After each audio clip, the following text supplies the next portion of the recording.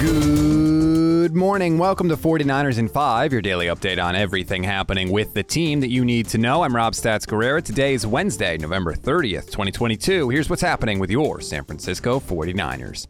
Tuesday was an off day, but there was still plenty going on, specifically in terms of audio, so lucky you. Let's start with Raheem Mostert. He made some waves when quotes he gave to Tyler Dunne about the Niners and Jimmy Garoppolo came out earlier this week. You may have heard it, quote, "We have a quarterback that can actually sling it, yada, yada, yada." Yesterday, Raheem went on KMBR to clear the air. The initial report was specifically talking about Tua and his success. And so when I was being asked those questions, I was looking at it as a view of what Tua has done and what Tua has dealt with in the past.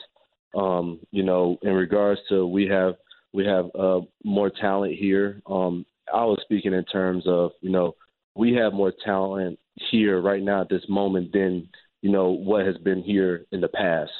And I can see how that can get misconstrued just because, like you said, you can only take certain snippets out of what one person said and alter it in a way that, it just seems like it's not relevant or is relevant in the fact that I'm on a different team. No, that's not what I meant, because I know that. I was with the Niners for several years, and I know exactly what the talent is. There's unbelievable talent on both sides of the ball, and even on special teams. So I wasn't trying to take shots or digs on anyone. In regards to Tua being accurate, that was a statement that was made early on with Tyreek.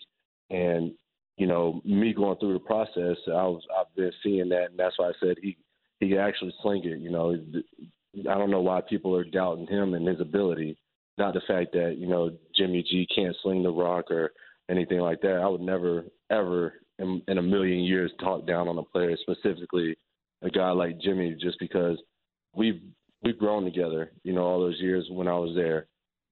My family, his family, is his family. His family is like my family. I've been to his brother's wedding. His sister-in-law and my wife, Devin, are like the best of friends, and my wife can't wait to be in San Francisco to meet up with her. I have to admit, that sounds a lot more like the guy we knew in San Francisco than the one that was quoted in that article. I'm not saying Tyler Dunne did anything wrong, but Mostert has never struck me as a shit-stirrer, and I find it hard to believe he'd become one now.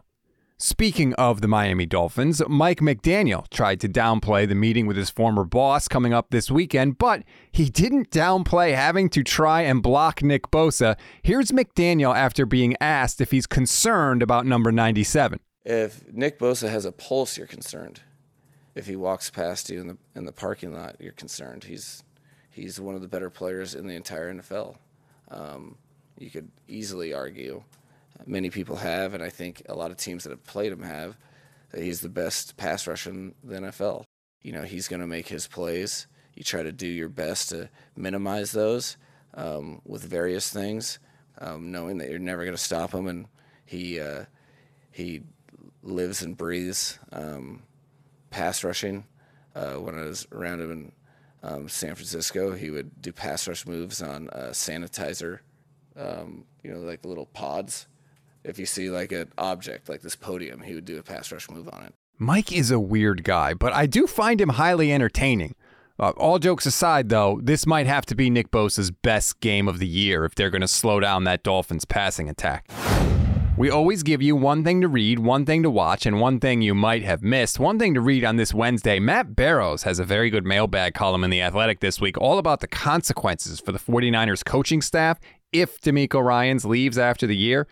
You might want to take a look at that. One thing to watch, Eric Armstead's practice status. Shanahan said he should return to practice today, which would be a very good sign for him coming back on the field on Sunday. Although, full disclosure, Matt Mayoko did tell KMBR that he thinks a return is more likely next week against the Bucs. One thing you may have missed. One more from KMBR. It was a good day for them yesterday. Jimmy Ward was on, and he said this about his contract situation. Obviously, I'm going to free agency, but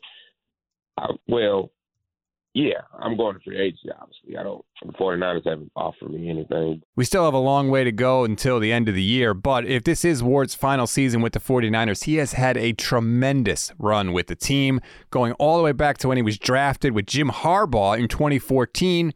Ward has survived 2 general managers, 4 head coaches, and 5 different defensive coordinators. You don't do that unless you are really, really good, and Jimmy Ward is.